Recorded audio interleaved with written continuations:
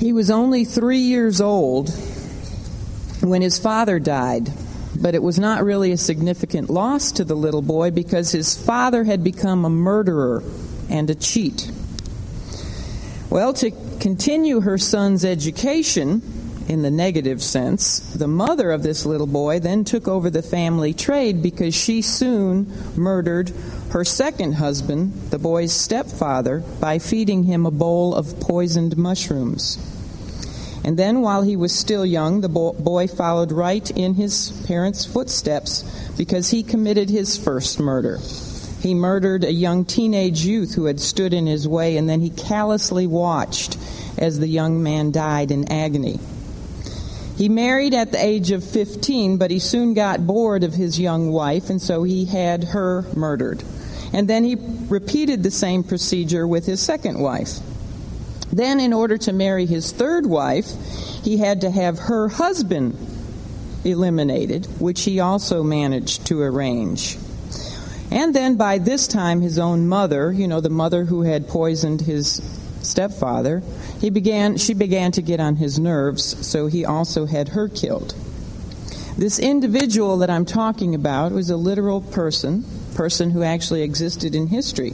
He is said to have been an extremely ugly man, outside as well as inside. He had a big bull neck, beetle brows, a flat nose, and a tough mouth. He had a big pot belly, spindly legs, bad skin, and an offensive body odor. At the age of 31, he was sentenced to death by flogging, but he managed to escape to a damp, dark dungeon where he cut his own throat. It is this man who I have been talking about who gave the infant church of the Lord Jesus Christ its first real taste of Satan's persecution. What was his name? Nero. Emperor Nero, the first of the 10 Roman Caesars who persecuted the young church of the Lord Jesus Christ. Last week, we began to look at the second Revelation church letter, which the glorified Lord Jesus Christ himself wrote, of course, by way of the pen of the Apostle John. Christ wrote this to the body of believers in Asia Minor, in the city of Smyrna. This little church we talked about had encountered a lot of persecution, as did all of the Christian churches in that day. However, because the word Smyrna literally translates, or it is the same word as the word myrrh, Smyrna is the word myrrh in Greek, by the way. So it's the same word. Because it translates as myrrh, and because the Lord Jesus particularly addressed the matter of suffering and persecution and tribulation, being crushed in this particular letter, then we say that Smyrna represents all persecuted churches and all persecuted Christians throughout the church age. And it also prophetically pictures for us the second stage in church history, the time from Nero, this man I just told you about, to the reign of Diocletian, who was the last Roman emperor to persecute the church, during this stage at least. And one interesting thing I found out about Emperor Diocletian, he was the worst of the 10 as far as persecuting the church. He really, really persecuted them horrendously, the last of the 10 persecuting Caesars. But his own wife and his own daughter became Christians, and I thought that was just a little interesting fact to share with you. So this was the time when the universal church was heavily and unmercifully persecuted by Satan's wicked human agents. It had become obvious to Satan that the apostolic church, the early church, because of its faithful preaching of the gospel, had become a very serious threat to his ungodly world system. And therefore, he relentlessly and violently attacked the church with his effort to obliterate her, to eliminate her. However, what happened? Exactly the opposite. The contrary became true. As Tertullian put it, he said, "The blood of the martyrs is the seed of the church." The more the lost people of the world beheld the incredible faith of the dying Christian martyrs, men like Polycarp, who we looked at last week, the more they beheld faith like that, the more they turned to Christianity. They saw that the Christians had something worth dying for, and they wanted that kind of faith and assurance in their own lives. They say that if you don't have anything worth dying for, you really don't have anything worth living for. Now, as we mentioned in our first lesson on the Smyrna church, their letter from the Lord Jesus is the shortest of the 7 Revelation letters. It's only 4 verses long if you count it. It's a very short letter. However, it does contain the most comfort and the most encouragement and the most assurance of victory. And the wonderful thing about it is that it does not contain even one single word of condemnation. The greatest commendation, the greatest approval that the Lord Jesus can possibly give to any local church body is not to have one word of reproof, not one word of criticism to say to it. Wouldn't you agree? That's the greatest compliment he could give to a body of believers, is not to say anything negative about it. In last week's lesson, which was lesson number 12, today's lesson is number 13, we discussed some of the known details about both the city of Smyrna as it existed in first century Asia Minor, and then also about the church. We don't know a whole lot about the church that existed there other than what we're told in Revelation, but we told you a little bit about what we know about the church that existed there. And then we discussed the appropriate designation of himself which the Lord used in his letter to the Smyrnan believers, a designation of himself which came from the chapter 1 vision that John had of the glorified Christ. And then we began to look at the longest section of our outline, which is the declaration of Christ. However, we only had time to cover part A, which was his approval. So with this lesson this morning, we're going to begin our lesson by finishing up our study on the church at Smyrna by looking at part B, his advice, then his appeal, and then his award. And then we're going to move on to start our look at the third church letter, which was written to the church at Pergamos. So let's begin by looking at verse 10 of Revelation 2. This comes under part 4 of our outline on the Smyrna church, and we're going to move to the Lord's advice. We talked about his approval. If you didn't hear that, you need to get the tape or get the notes. And we're going to move right now on to see what his advice to them was. So look with me at verse 10. He says, "Fear none of those things which thou shalt suffer. Behold, the devil shall cast some of you into prison, that ye may be tried, and ye shall have tribulation 10 days. Be thou faithful unto death, and I will give thee a crown of life."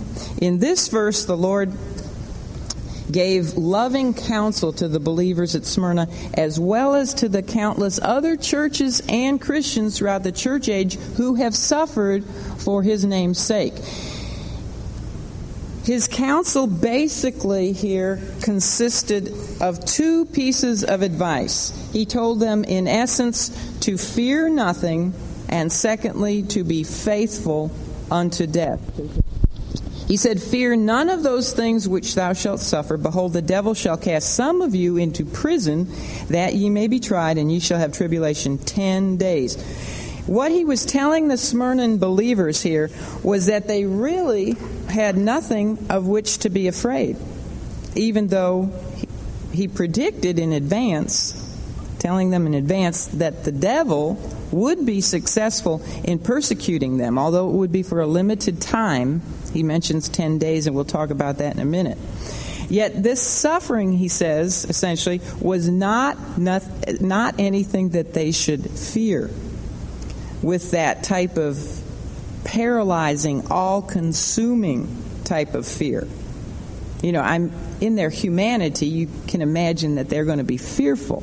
Would not you be I mean, let's be realistic. You're going to be fearful if you know that you might be put into a net and thrown to lions to be devoured, or if you're going to be set on fire as a human torch, or if you're going to be boiled alive in boiling oil. Obviously, the Lord knows that our hearts would be fearful, and their hearts were fearful. But he's saying don't be consumed with a fear that absolutely paralyzes you. Don't be fearful for eternal reasons. He knows that they're going to be anxious about it. Any of us would be. But he says for two main reasons you don't need to fear to the point of, having a heart attack and dying on the spot. First of all, they should not fear this kind of persecution and suffering because ultimately these things were really for their own good. Really, ultimately they were. Christ is superior to the devil, right? Obviously, he is superior to the devil. In fact, by this time, when he's talking to these believers in Smyrna, he had already defeated the power of Satan. He'd already defeated death by his own death and by his resurrection. So Satan, at this point, was already a defeated foe. He's just waiting his sentencing.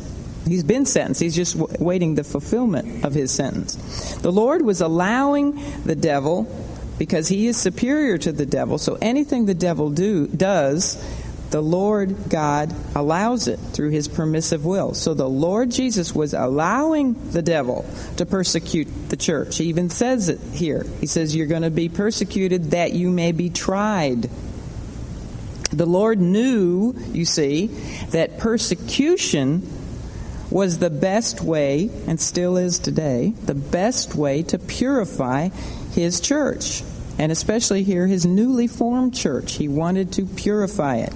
He knew ahead of time that the blood of the martyrs would be the seed of his church.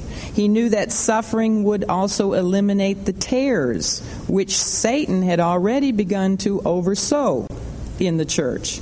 The Lord knew that suffering would cause his people also to lean on him for their strength and for grace and for peace and for their courage, as he also knows how suffering has a refining effect. It makes Christians more useful vessels of the Holy Spirit. Suffering is the fire that prepares believers for maximum service and for usefulness. Because what does suffering do to us? It makes us more like who? Makes us more like Christ. If we're more like Christ, we're going to be more useful to God. So persecution is for the church's own good, and it is the glory of its testimony of Christ to the world. There's no better way to show the world our faith and the sureness of our faith than to be persecuted and let the world see that we're willing to be persecuted for what we believe in. Martyrdom for Christ's sake is also a great honor from the Lord's perspective. It's a great honor because that individual not only leaves behind him a beautiful testimony. I mean, we're still studying about Polycarp, and he was martyred 1,800 years ago. And he's left behind him a fantastic testimony. So he not only leaves behind a great testimony for the watching world, but as we'll see as we get a little bit further in this letter, that individual also receives in heaven a special blessing. That individual receives a crown of life. We'll see this at the end of verse 10. Not only did the suffering Smyrna saints need not to fear what either the devil or men might do to them, because God is the one who is really in control, and he was allowing these things for their own ultimate good and for his own glory. But they were not to fear persecution because there really is nothing that Satan or men can do to us or to our brothers and sisters alive in the world today who are being persecuted. There's nothing that men or Satan can do which ultimately can separate them from, or can ever, I shouldn't say ultimately, that can ever separate them from the love of Christ. You know, it tells us in Romans 8, verses 38 and 39, that there is absolutely nothing, not life nor death, angels, principalities, powers, height, depth, any other creature, nothing that can, not even ourselves, that can separate us from the love of God which is in Christ Jesus. And the Lord himself, remember, had told his followers in Matthew 10:28, we brought this up last week, that men might be able to kill the body, but they can't touch the what?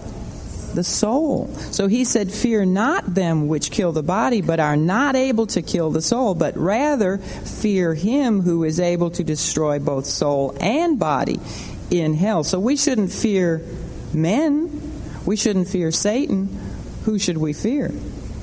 We should fear God. And of course, that's with a reverential fear if we belong to him. If we do not belong to him, yes, we should definitely fear him. And that fear should drive us to him and beg him to save us.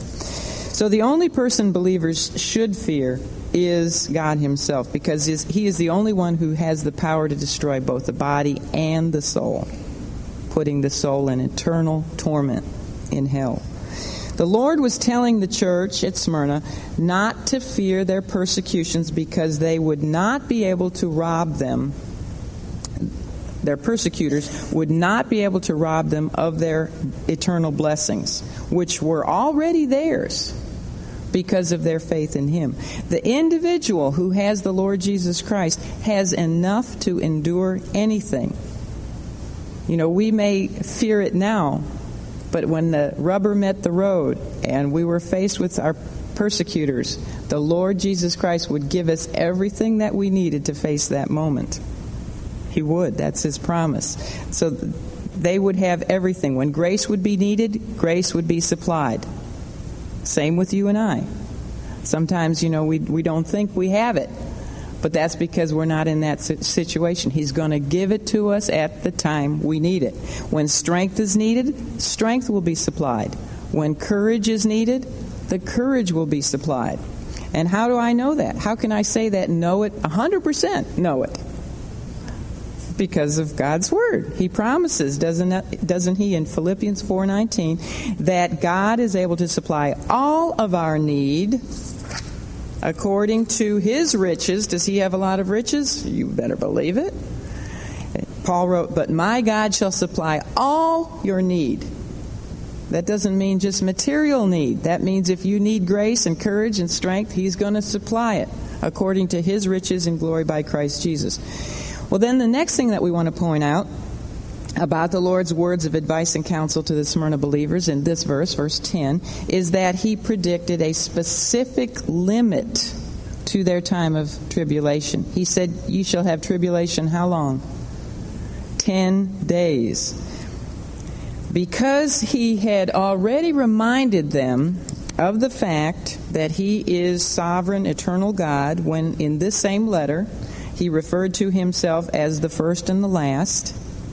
And because he had also reminded them that he is the one who proved his power over Satan and over the grave and over death and over sin by his resurrection, which is what he referred to when he said, I'm also the one which was dead and is alive.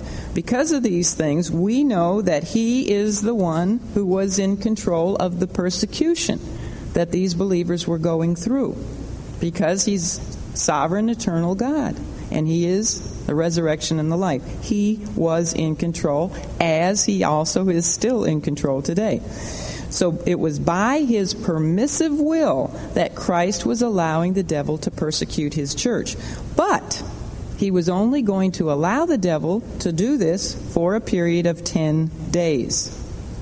Now, although some Bible teachers have suggested that the 10 days refers to the last 10 years of this second stage of church history, which was the years 303 to 312 AD, and this was really the time when the church suffered intense, terrible persecution. They were the worst of all of the 200 years of persecution. So some say this is what the Lord was referring to when he says 10 days. However, the vast majority of Bible teachers, along with secular historians, most agree that there were 10 great waves of persecution during this entire period of church history, which was from about 64 to 312 AD. There were 10 edicts written by 10 different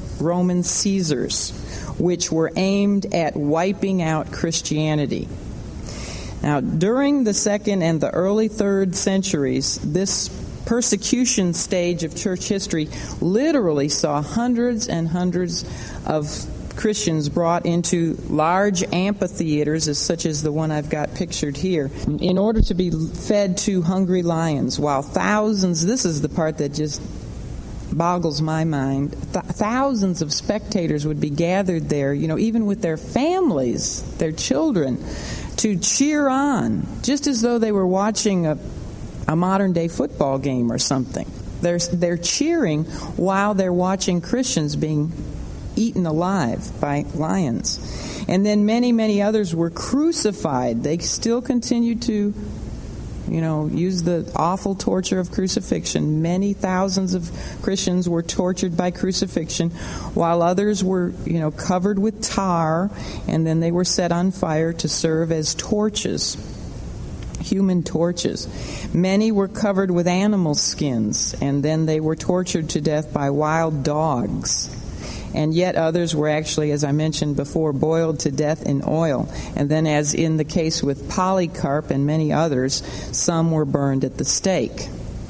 One church historian has estimated that as many as 5 million Christians were martyred for their faith in Jesus Christ during this time in history. 5 million, which, according to the population of that day, would be equivalent to 100 million people being 100 million people being martyred today. That would be the equivalent, population-wise. Now, whether or not the Lord had the reigns of 10 persecuting Roman Caesars in mind when he predicted 10 days of tribulation, we can't say dogmatically. We don't know that this is what he meant by 10 days. But we do know that whatever his 10 days symbolized, he was saying that there was to be a divine restriction placed on Smyrna's suffering. On a personal level, we want to always keep in mind that these church letters are also for the benefit of individual Christians. This means that you and I should take courage and we should take hope in knowing that any suffering for Christ's sake that we may be encountering, because of our faith in him, and our persecution, I know, is nothing compared to persecution of other people's, as we just heard about. But some of us may be facing persecution by way of rejection of someone very close to us, a spouse or a parent or a child. And in some ways, that kind of persecution can hurt even more than physical persecution. But we have the Lord's promise that our suffering is for a limited time. The Lord, in his sovereignty, I hope you can take comfort in this, if you are facing some kind of persecution. In his sovereignty, he has already set a divine restriction on your time of suffering. And he will not allow you to be tested above what you are able to endure. Isn't that his promise? He'll give us a way of escape. He will never test us beyond what we're able to endure. That's his promise in 1 Corinthians 10:13. And Paul wrote this. He said, "For our light affliction, which is but for a moment, worketh for us a far more exceeding and eternal weight of glory."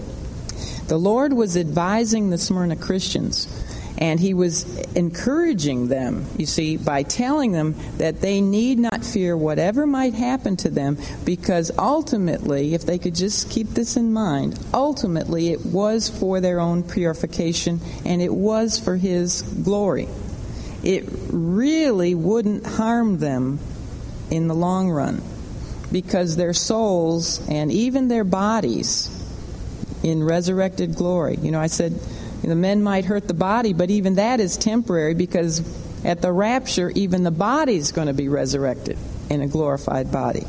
So in the long run, their souls and even their bodies would live forever. You think about this. I have a son who's sometimes he convicts me all the time, but he wants to be on a mission field. He wants to go to somewhere like Sri Lanka or some third world country, and he's not all that careful about danger, or doesn't doesn't think about things like, well, he does think about it, but he always tells me, he says, well, Mom, what would be the worst that could happen to me? He says, I could be killed for my faith and be instantly with the Lord. And one day I'll get my body. And as a mother, you go, you're horrified. But when you put it down, really down to the basics, that's true. And then you get the added bonus of the martyr's crown, the crown of life. So really, sometimes we have to just stop looking. It's so hard to get our eyes off the temporal and onto the eternal. But that's basically what he's trying to tell these Christians. What you're going through is just really but a moment. And it really, compared to eternity, it's just light affliction. And what is it doing? It's working for you an exceeding great glory and an eternal glory. I kind of compare it to having a baby. It's just but a short period of time in labor, but isn't the end result so worth it? Yes, that's why we have another one and another one. Well, some of us do. Some of us quit after the first one, but you'd still admit it's definitely worth it.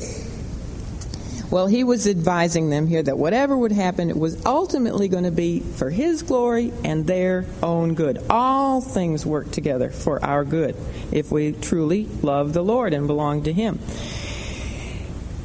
His serious counsel to them, therefore, because of all this, was to be faithful unto death. Be like Polycarp.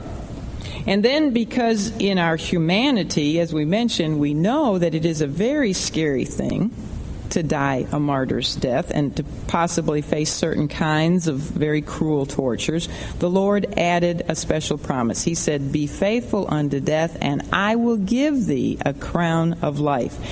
This crown is a crown of eternal life. And of course, all believers get eternal life. You receive eternal life actually at the moment you're saved.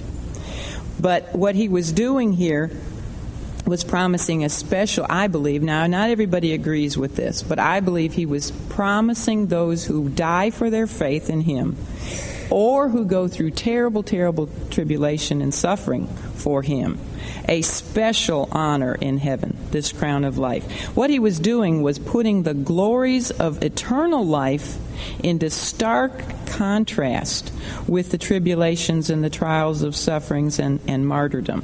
When the two are compared, there really is no comparison, because one is just for such a short period of time.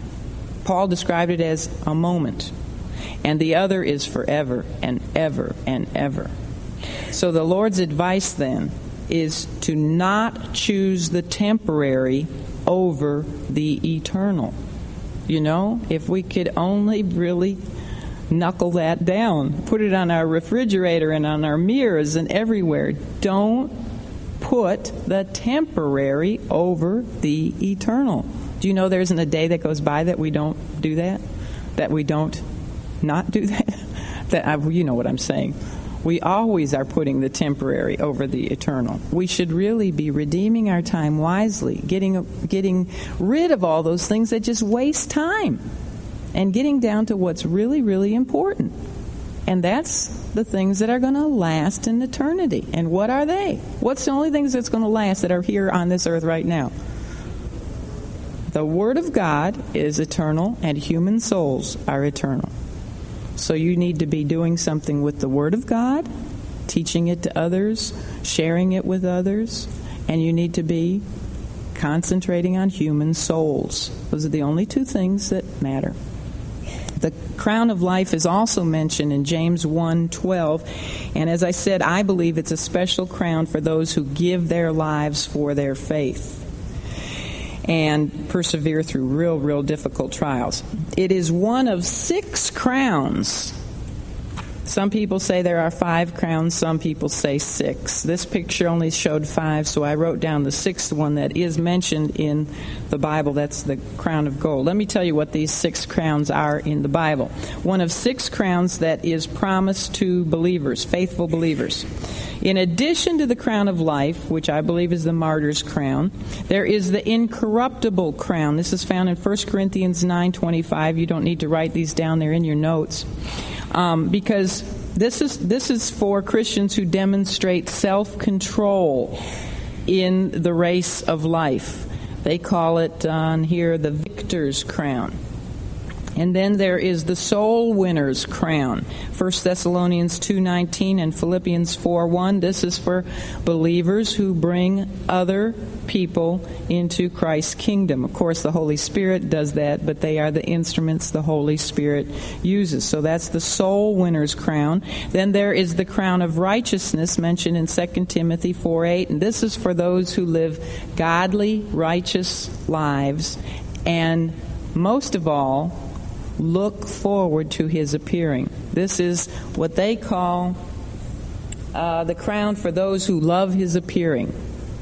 Are you waiting and watching anxiously for the Lord's appearing, the time of the rapture?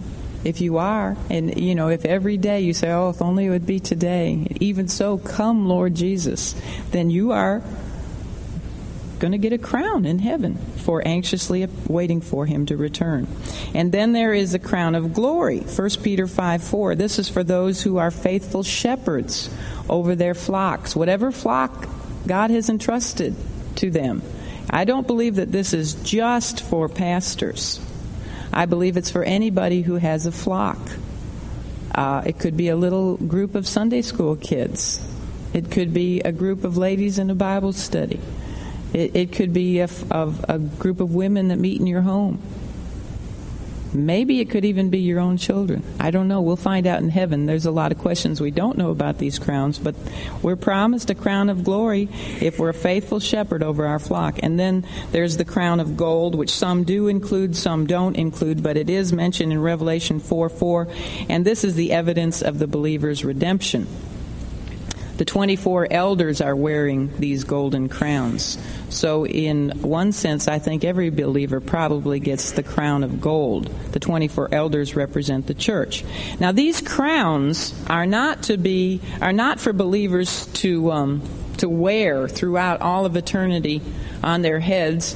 And like if you have all 6 of them, to go around trying to balance them on your head and bragging and boasting to everybody how many crowns you got. That is not at all the purpose for the crowns. They are for us to present to the Lord in our worship of him and in our appreciation of all he has done for us. It's so that we have something to cast at his feet and to give back to him. That's what the 24 elders are doing in Revelation chapter 4. They're taking their crowns of gold and casting them at the feet of the Lord Jesus while they say these words, "Thou art worthy, O Lord, to receive glory and honor and power. For thou hast created all things, and for thy pleasure they are and were created." Okay, let's move on to his appeal now, and this is in verse 11. Let me read the first part where it says, "He that hath an ear, let him hear what the Spirit saith unto the churches." That's the Lord's appeal.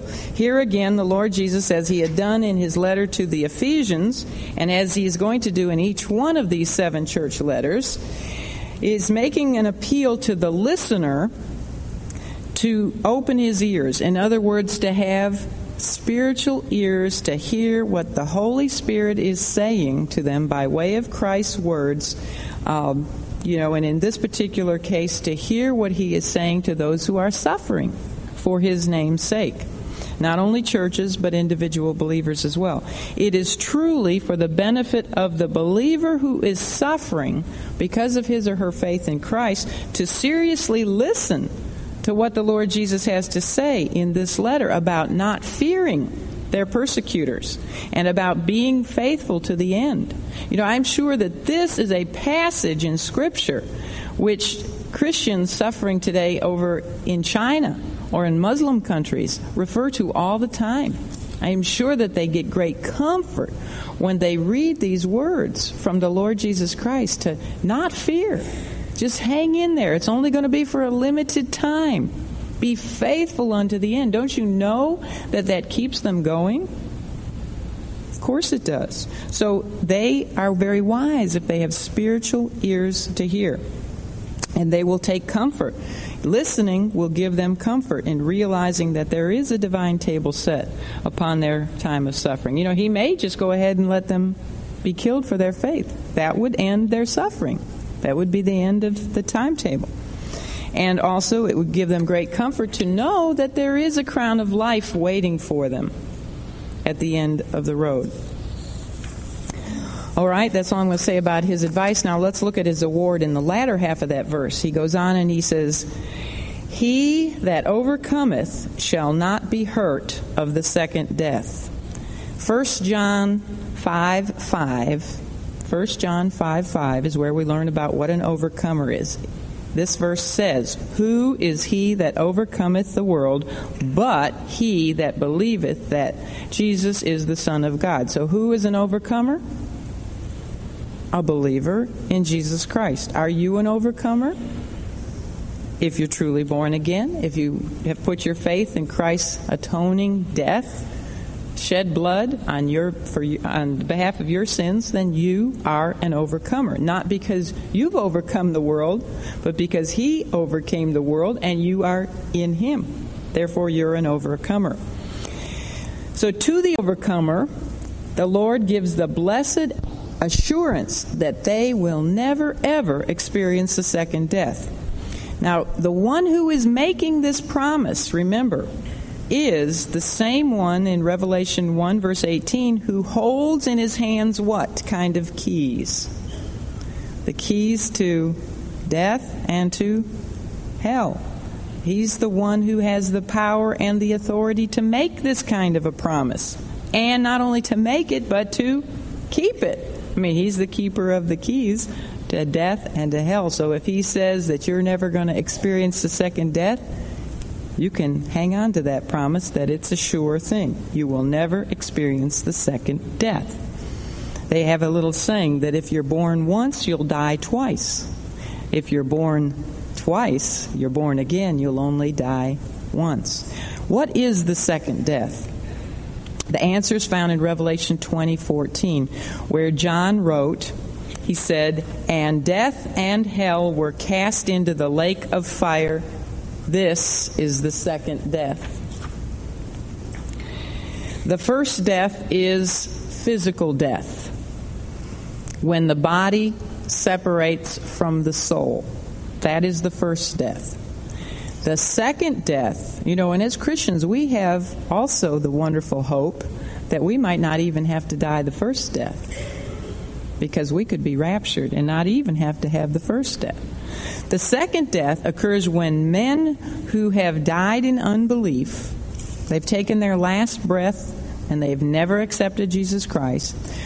The second death occurs when they are resurrected. One day their bodies will also be resurrected. And they will go before the great white throne judgment. Their names will not be found in the Lamb's book of life, and therefore they will be cast in their resurrected body. Right now their soul, the soul of the unbeliever, goes to, they've got it called here, torment, Hades or hell. Remember we talked about how hell used to be divided into two compartments. One was paradise, but when Jesus resurrected, He took all of the believers out of paradise and took them up to heaven. So now the paradise section of hell is empty, but the torment section of hell is full of all the souls of unbelievers, both Old and New Testament. When their bodies are resurrected from the graves and join their souls, they will go and stand before the Lord God at the great white throne judgment.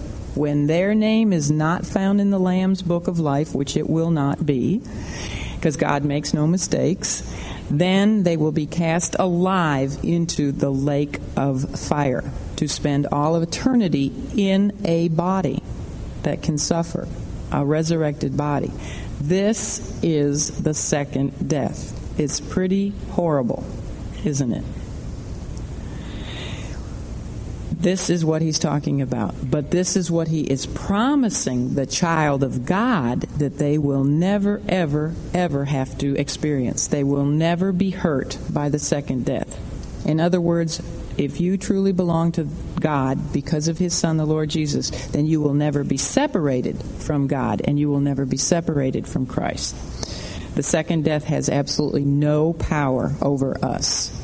Before I move on to Pergamos, I do want to tell you that unlike the city of Ephesus, which is not even in existence today, except for the ruins. You can go and see the ruins. But unlike Ephesus, the city of Smyrna is alive and well today in modern-day Turkey. And a matter of fact, it's a very much of a thriving city.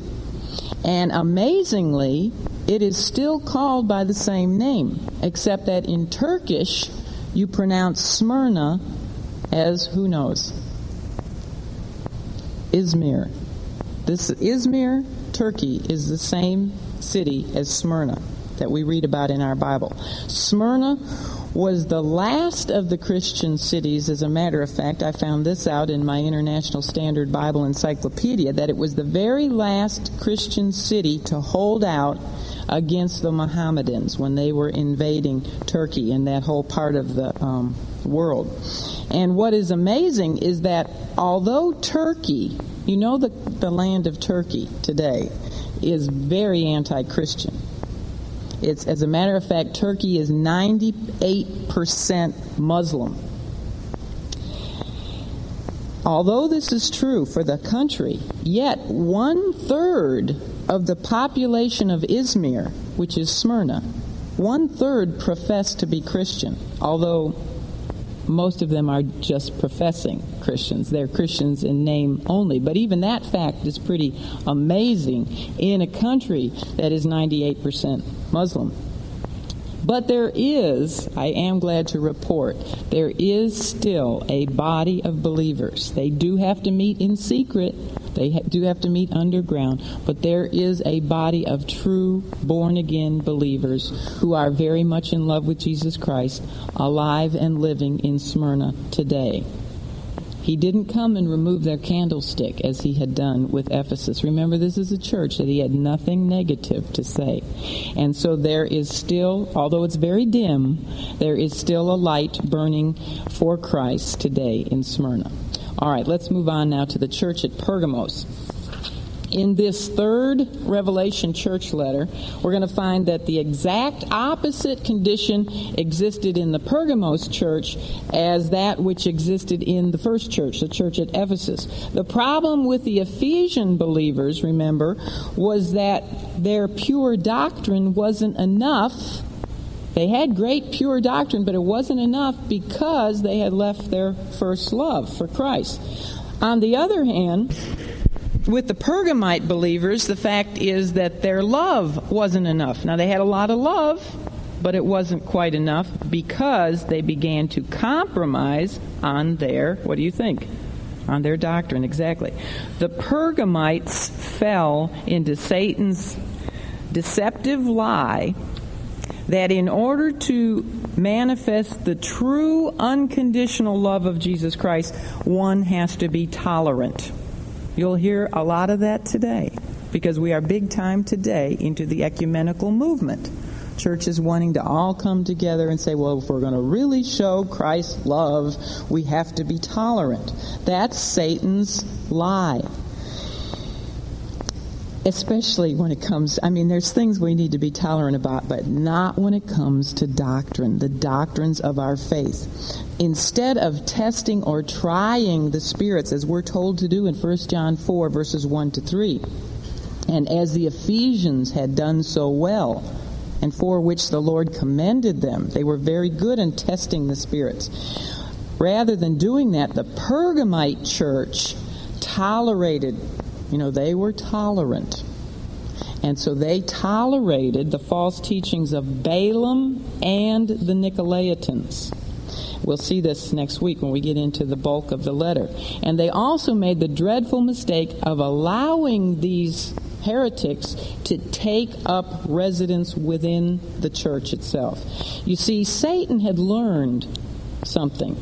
Satan learned from his first 2 centuries of attacking the church that persecution only causes the church to flourish and to continue in almost a constant state of revival. That's a good thing about persecution. The church stays revived and excited for the Lord. So after 2 centuries of persecuting the church, he finally changed his tactic.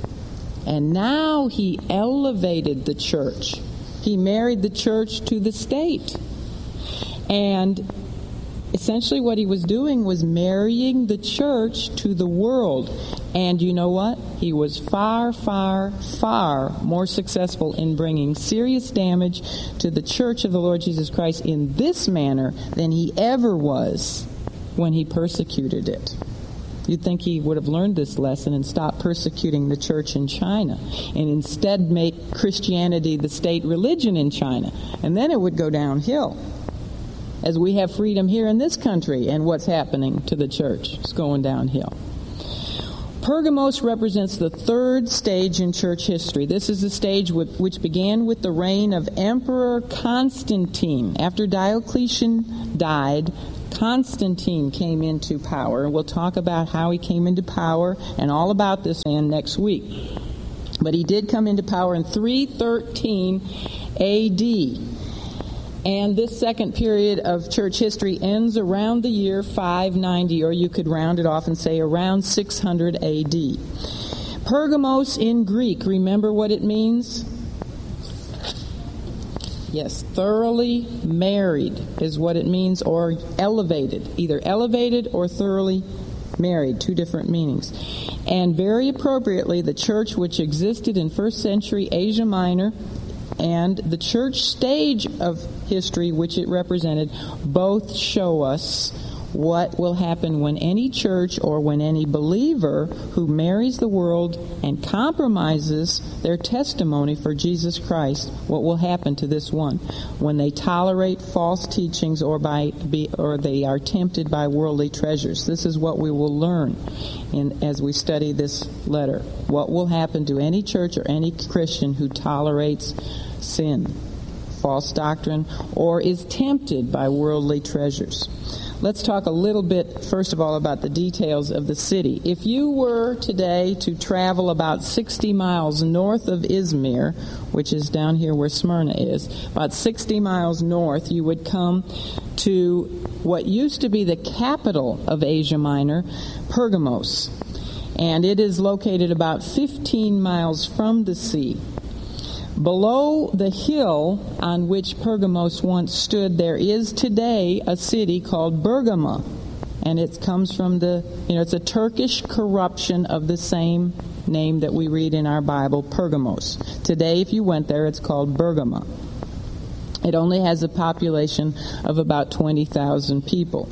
It used to be a big, huge, thriving city. It used to be the capital of the whole area. Today there's only about 20,000 people there. Greek mythology states that Pergamos was the birthplace of Zeus. He's the father of all the gods. They also teach that the city was founded by the son of Hercules. Of course, this is mythology, and it's foolish. As to its true origin, who really founded that city, we don't know. We do know that when John penned this letter from Christ to the Pergamos church, that the city had already been the capital of Asia Minor for about 300 years. Now, Pergamos, you'll read other places, also can be called Pergamum, and that is because that is the Latinized form of the Greek word Pergamos. So you'll see Pergamum and Pergamos. And it was known at that time for being a religious center. There were 4 very major temples which existed in Pergamos back in those days. One was the temple to Athena. That is her Greek name. In Roman, she was known as Minerva. She was the Greek goddess and Roman goddess of war. She was said to be the daughter of Zeus. Zeus is the father of all the gods. Athena was represented by an owl and by a serpent. Remember that when we talk about things next week. One of her symbols was that of a serpent. She was the patron goddess of the city. Then there was another temple, and it was a temple to Dionysus. Dionysus is the Greek name for Bacchus. Bacchus is the Roman name for this particular god. He was the god of who knows what. Wine, I heard it. Wine and revelry. You can imagine what worship of him must have included. They say that he was the son of Zeus, or one of the many sons of Zeus. Then there was the temple to Zeus, of course. And what is his Roman name? Does anybody know? Jupiter, right. And he, of course, as I said, was the father of all gods. And these are false gods, so you spell that with a little g. His temple was tremendous. It was built right on that hill, which was behind Pergamos. And it had an altar that was 40 feet high. And it was one of the 7 wonders of the ancient world. It was just magnificent. And this altar stuck out of the hill so that it almost looked like a seat on the side of a hill, if you can picture that. It would look almost like a throne. And we'll hear the Lord say that Pergamos was where Satan had his throne. This may be one of the reasons he said that. And the fourth temple, the fourth major temple that was in Pergamos, was the temple to Asclepios. Now that is the Greek name, and the Roman name is Asclepius. They're real similar. He was the son of Apollo. He was said to have become so skilled in medicine that he could restore the dead to life. So he was called Soter, which is the Greek word for Savior. He was their great physician. And you know what his symbol was? A snake coiled around a pole. I mean, everything Satan does, he counterfeits Christ. Remember what Moses was to lift up in the wilderness so that the people would be saved from the snake bite? Was a snake lifted up on a pole. That was a symbol of Christ, who would die for, he'd literally become sin for us and be lifted up on a pole, on a cross. Well, this is still today the symbol, the medical insignia which is used by physicians today. If you go to a physician's office, you'll see that symbol of a pole with a snake wrapped around it. It is also the symbol, the medical symbol used by the United States Department of Health, Education, and Welfare. To the temple of Asclepius, handicapped and sick people from literally around the world used to come. Here in Pergamos is where it was. And they would come there to be healed. They would go into the temple. There was no furniture in the temple at all, but they would have live snakes crawling around on the floor of this temple. It almost sounds like an Indiana Jones movie. This is true. And people who were sick and wanted to be healed would go to the temple, and they were told to go in and lie on the floor and sleep. Now, I don't think I'd get a whole lot of sleep, but they were supposed to sleep there. And then during the night, the god Asclepios would supposedly reveal to the priests and to the physicians by means of dreams what the remedies were that were necessary to heal these sick or handicapped people. And they said that if a snake actually came and touched them, that was a touch from the god, and that he was going to heal them. Well, what I think is really interesting is that affiliated with this temple was a school of medicine right next door. And don't you know that they must have majored in snake bites?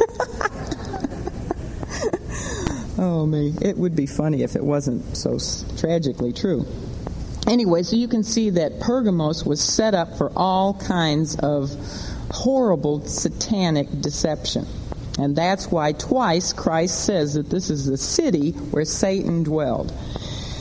Now, the city also bore the title of Thrice Neokopros, which means that there were 3 temples which had been built in that city for the worship of 3 different Roman Caesars. And Pergamos was also, the Caesar cult was also very prominent in this city. And it was also known for being an intellectual center.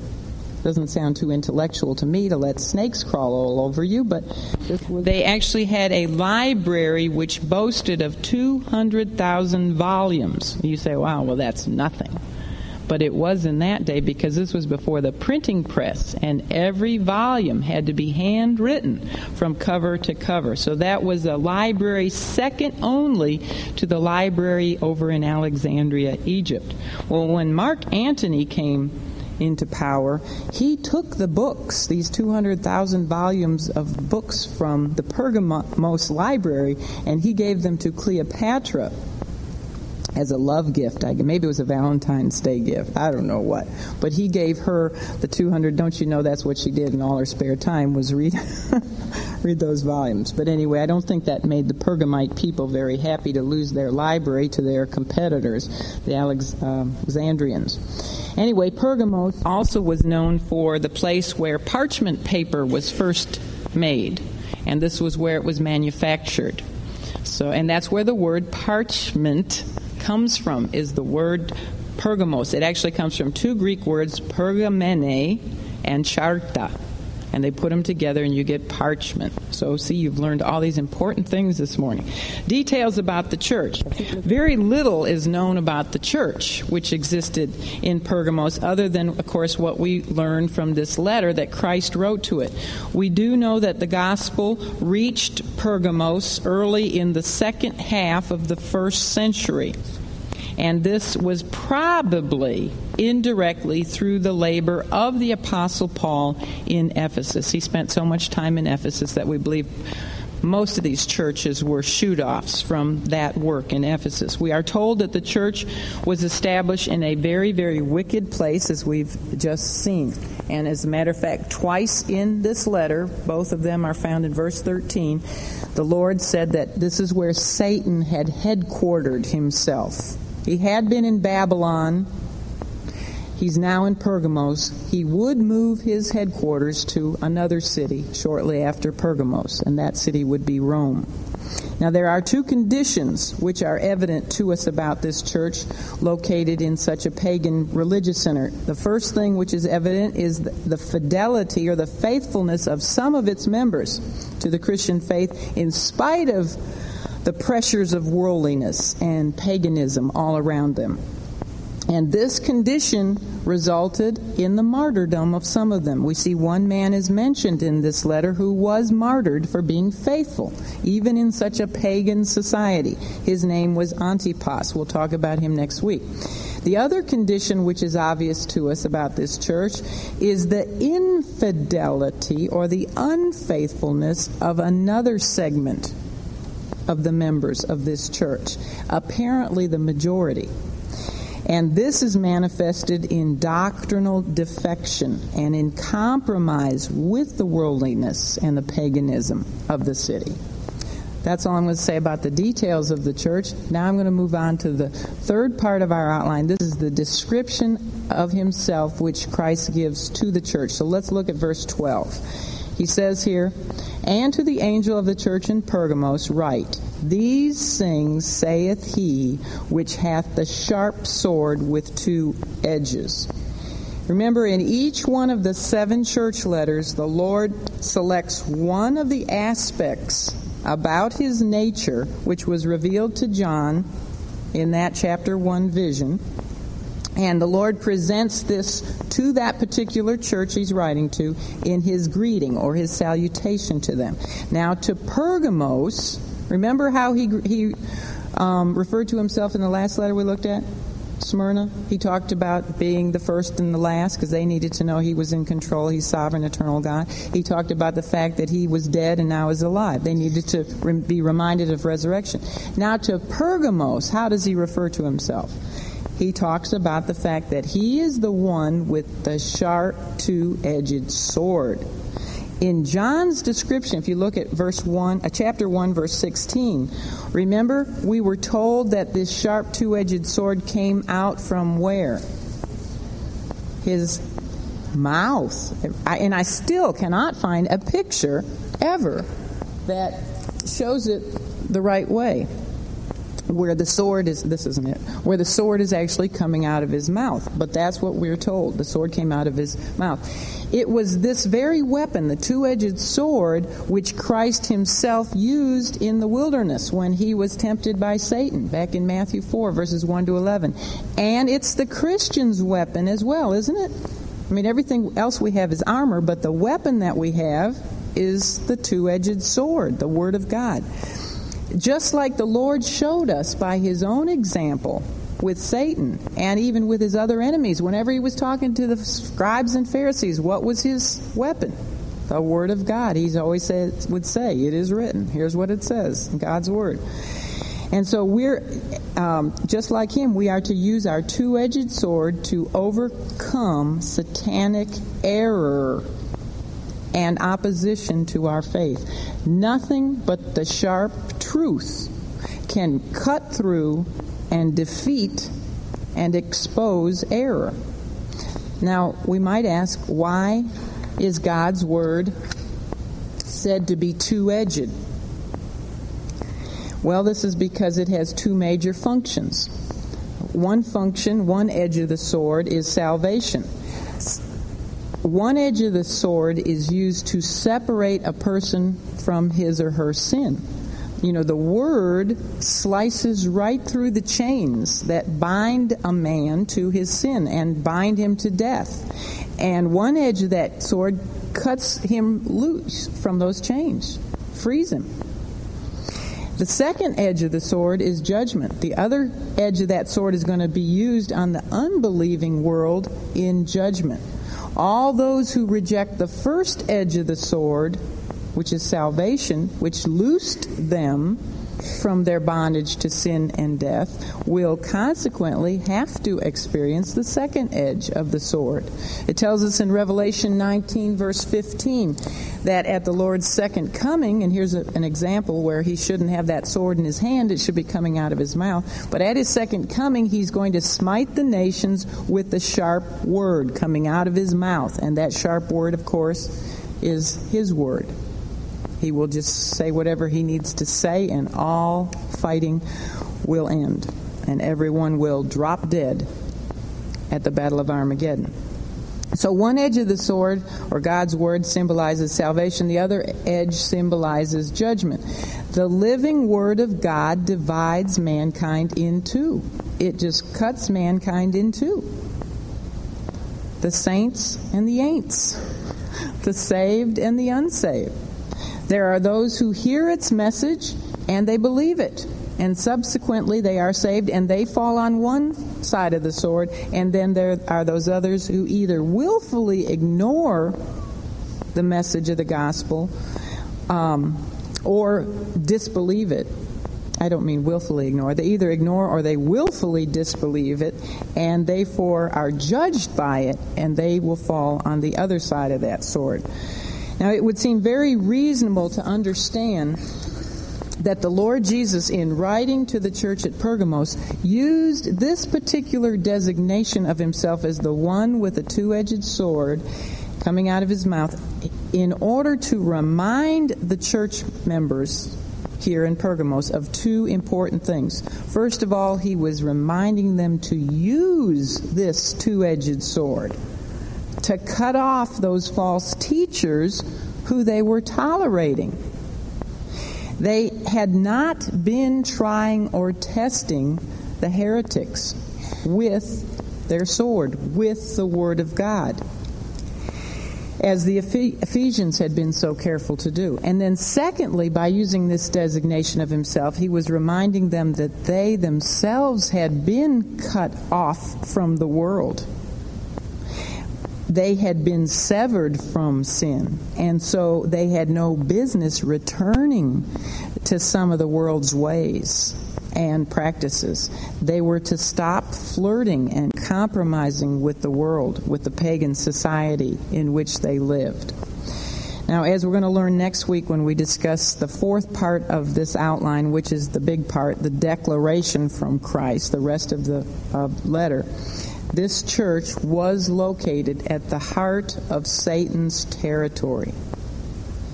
The heart of it. So tragically, some of the Christians began to try to ride the fence. They began to court the world a little bit. You know, persecution had ended, and now the world was starting to look kind of good to them. And this, as I said before, was Satan's greatest tactic of all. When he had tried to crush the church out of existence, its testimony only appeared all the more sweet to the watching world, which was attracted by the fragrance of its faith. Satan, during the Pergamos stage of church history, discovered that when he would just leave the church alone and allow her to feel real comfortable in the world, that then he could encourage her to mingle with the world. And this tactic worked so well that the church almost went out of existence during the period of time known as the Dark Ages, which is the next stage of church history that we go into, the stage of Thyatira. You know, all apostate churches, which is where it ends up at the end, Laodicea, the last of the 7 letters, church history winds up in the apostate church stage. All apostate churches, somewhere along the way, began with a cooled-off love toward Jesus Christ, which is what we saw in the Ephesian church. And then eventually this cooled-off love led them to the initial step of compromise with the world.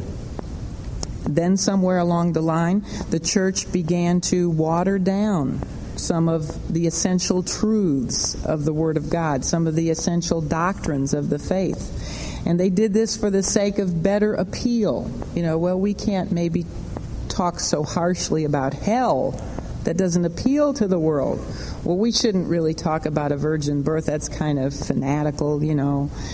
Maybe we shouldn't mention blood. We should take the blood out of all our hymns, because that's, you know, we don't want to be seen as a bloody faith. And so they began to compromise to appeal to the world, to better attract the outside world, to draw in greater numbers. Or even they did this for the sake of their own selfish worldly indulgences. A lot of the things that they did were just to feed their own lusts. And this became the beginning of the church's steps toward eventual apostasy. You know, this is exactly what happened with Israel. You know, the church is supposed to have learned from Israel's mistakes, but we don't. When Israel first came into the promised land, she failed to obey God by destroying all of the pagan peoples who dwelled there. They left some. They left some of those pagan people. When we come to God through the Lord Jesus Christ, we are to put away and destroy all of our worldly habits and our practices. God had commanded Israel to destroy all of her enemies. But you see, the Israelites thought that they knew better than God. They thought, well, there's not going to be any harm in sparing some of these pagan people. Just as Christians will say, well, there's not harm in keeping this one little sin, or this one little habit, or compromising in this one little area. The result with the Israelites, however, was that very soon, what did they begin to do? They began to marry, they began to mingle, and then they began to marry with these pagans who they didn't wipe out. And this compromise led to the next step, which was a falling away from God, when they began to worship the gods of the pagan women after whom they had lusted and then married. The mistake was that Israel had tried to split her love. She tried to split her love between God and the world. And what was the result? She fell. The church tried to do exactly the same thing back in the years that we're going to be looking at in Pergamos, the years 313 to 590 A.D. God does not want our affection to be divided between He and the world. You know, He is extremely jealous of our hearts.